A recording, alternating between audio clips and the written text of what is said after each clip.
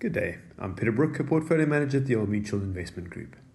This is Macro Perspective 39 of 2023, and I'm going to give a quick update on what's happening in macro and markets in the last month. For the first time in a long time, the emphasis isn't on short rates, with the pace of hikes slowing, with just the ECB, Denmark and Norway hiking by 25 basis points each. And importantly, on the other side, we now have cuts, with Peru, Brazil and Poland all cutting rates.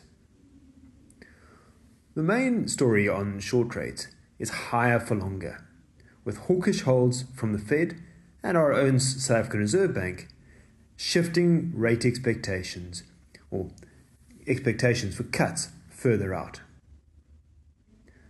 The breaking news story this month has been the oil price, which has risen to over $90 a barrel.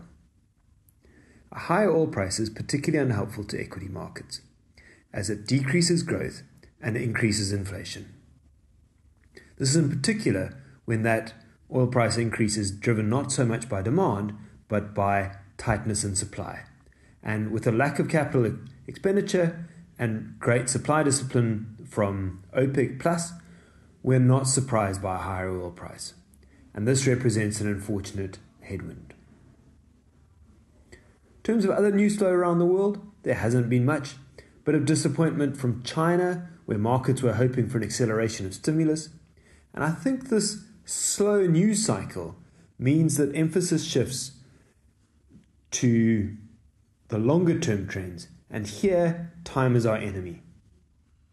Higher rates for longer are a slow poison that will sap the global economic strength, whether through a higher interest rate burden taking away from consumption, reduced investment in housing, or tighter credit conditions squeezing small businesses. Our base case for this year was for a slower global economy, and in fact this was too pessimistic, where we've seen steady upgrades in 2023 GDP growth expectations. However, these expectations have come at the cost of downgrades in 2024. In a way, I think the Eurozone macro data looks like it is showing the way. As the sugar rush of lower energy prices wore off, the relentless rise of rates, its inability to generate its own growth, and its over-reliance on external growth as a result, especially on China, has seen European PMIs fall to 43. In summary, we've seen a combination of a higher cost of capital through rising bond yields, with weaker macro news, and earnings have either stalled or deteriorated. This has meant falling equity markets in September, and with global bonds selling off, there were less places to hide.